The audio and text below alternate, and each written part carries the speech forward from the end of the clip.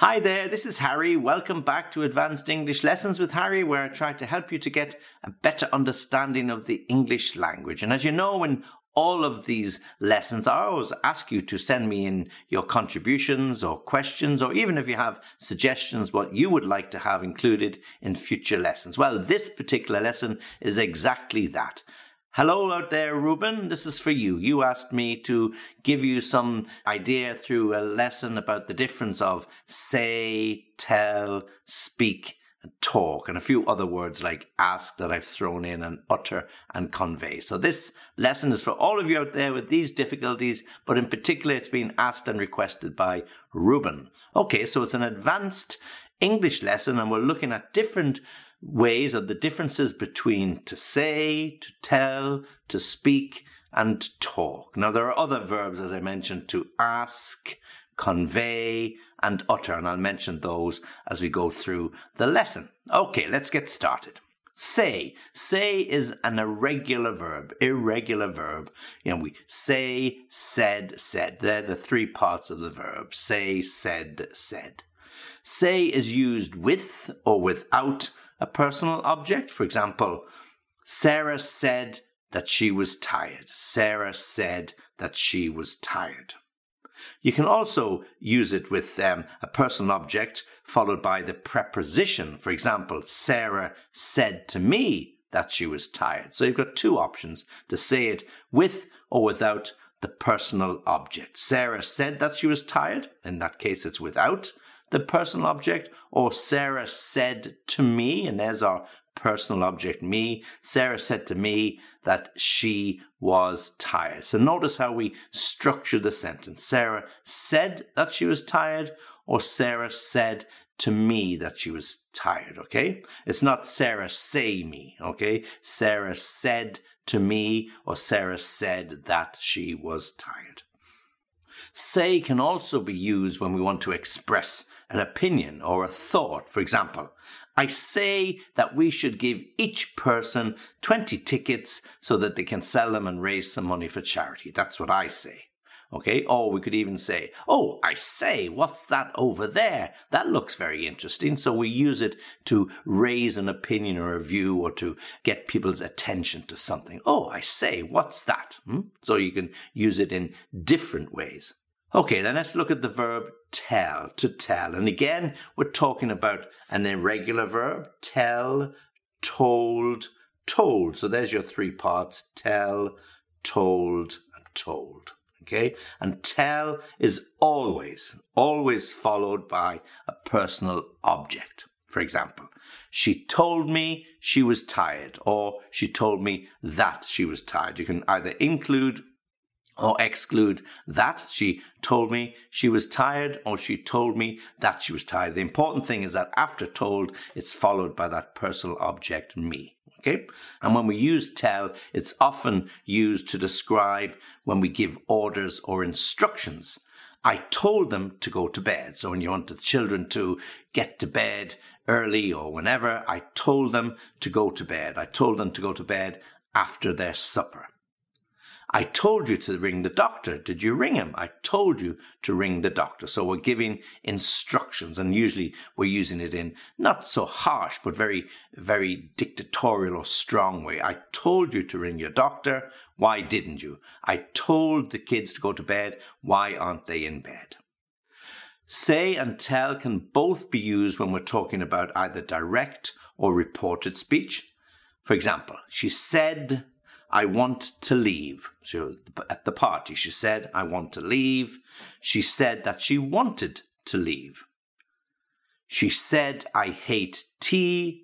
She told me she hates tea. Okay, so we can use it in that direct and reported speech. And say and tell are always interchangeable. The only thing you have to do, you have to change the structure of the sentence to make it a little different and to make it grammatically accurate, of course. For example, did she tell you what happened yesterday? So a question, did she tell you what happened yesterday? Or did she say what happened yesterday? Did she tell you what happened yesterday? Did she say what happened yesterday? The meaning is exactly the same. The structure is slightly different. What did Jack say? What did Jack tell you? Exactly the same. There's a different structure when we want to say or use say or tell. Now, let's look at speak. Speak, again, is an irregular verb, and the three parts are different. Speak, spoke, spoken. I speak, he spoke, I have spoken. Speak, spoke, spoken. And make sure you get that pronunciation. Speak, spoke, and spoken. Speak is used in a little bit more of a formal way on formal situations, particularly when you want to emphasize that something is important. For example, I will speak to you later. I will speak to you later. I will speak to management and ask them to increase our salaries. I will speak to management and ask them to increase our salaries. So a little bit more formal. And it's also used when we're referring to languages. For example, he can speak 3 languages. He can speak German, English, and Spanish. He can speak 3 languages. Or indeed, if somebody is talking about making an address to a large gathering or crowd, the senior manager will speak at the end of the conference. The senior manager will speak at the beginning of the party just to introduce or welcome everybody to this year's annual get-together. Okay, so we're using it in a slightly more formal way. Talk. Talk is a regular verb, okay? So the others we've looked at are irregular. So talk is the regular verb, and it's talk, talked. I talk, he talked. Now remember, when you're using it in that past tense, make sure you get the correct pronunciation of that ed ending. Talked. It's got a t sound. Talked. I talk, he talked. Okay, so make sure you pronounce that ed ending correctly. The same as walk, walked, talk, talked. The sound and the ending exactly the same.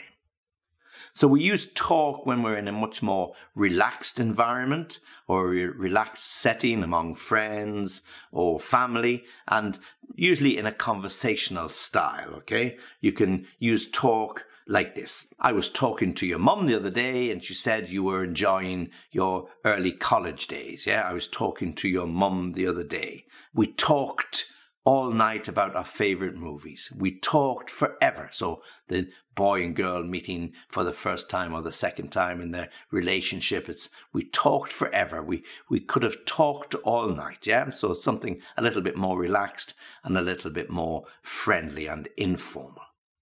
And again, as we said before, speak and talk, they are interchangeable. Okay. And it depends on the formality of the speech that you're talking to. And in this situation, there's no need to change the grammatical structure in the sentence. It's usually the same. For example, I would like to speak to your manager. I would like to speak to your manager. I would like to talk with your parents. I'd like to speak to your manager. I would like to talk with your parents. They're not very different, okay? The structure of the sentences is exactly the same. But if I said I would like to talk to your manager or I'd like to speak to your parents, whether I say talk or speak, it's not going to change the meaning, the intention, or what I want to do. Now, we can use different prepositions. Do we use with or do we use to? So let me give you a couple of examples of that. When we speak to someone, it's usually in a way like it's one way. Yeah. So if your boss is really annoyed with you, or your parents are really annoyed with you, or you're really annoyed with your kids, you can use it one way. I will speak to you later. I'll speak to you later. So you're going to have to sit there and listen to mother or father, or, you're going to have to listen to the teacher. I will speak to you later. So it's very much one way. And if we want to use it in a more conversational style where it's two-way, then we can use with. Yeah. I would like to speak with the team and find out what they want to do. Okay. I'll speak with you all a little later and we can listen to whatever suggestions you have. So it's more involved. Okay. And it's more convivial and it's more friendly. Okay. So to speak to somebody might be just one way. I'll speak to you later. Speak with can be involving a few other people, and it's two-way conversation. Now let's move on to the verb ask. Okay. to ask. And again, pronunciation here, ask, ask. Get that K sound at the end, to ask. So ask is used usually in indirect and reported speech when talking about questions, okay? Somebody might say, why do you want to leave your job? Why do you want to leave your job? Pam asked me why I wanted to leave my job, or my manager asked me why I wanted to leave my job.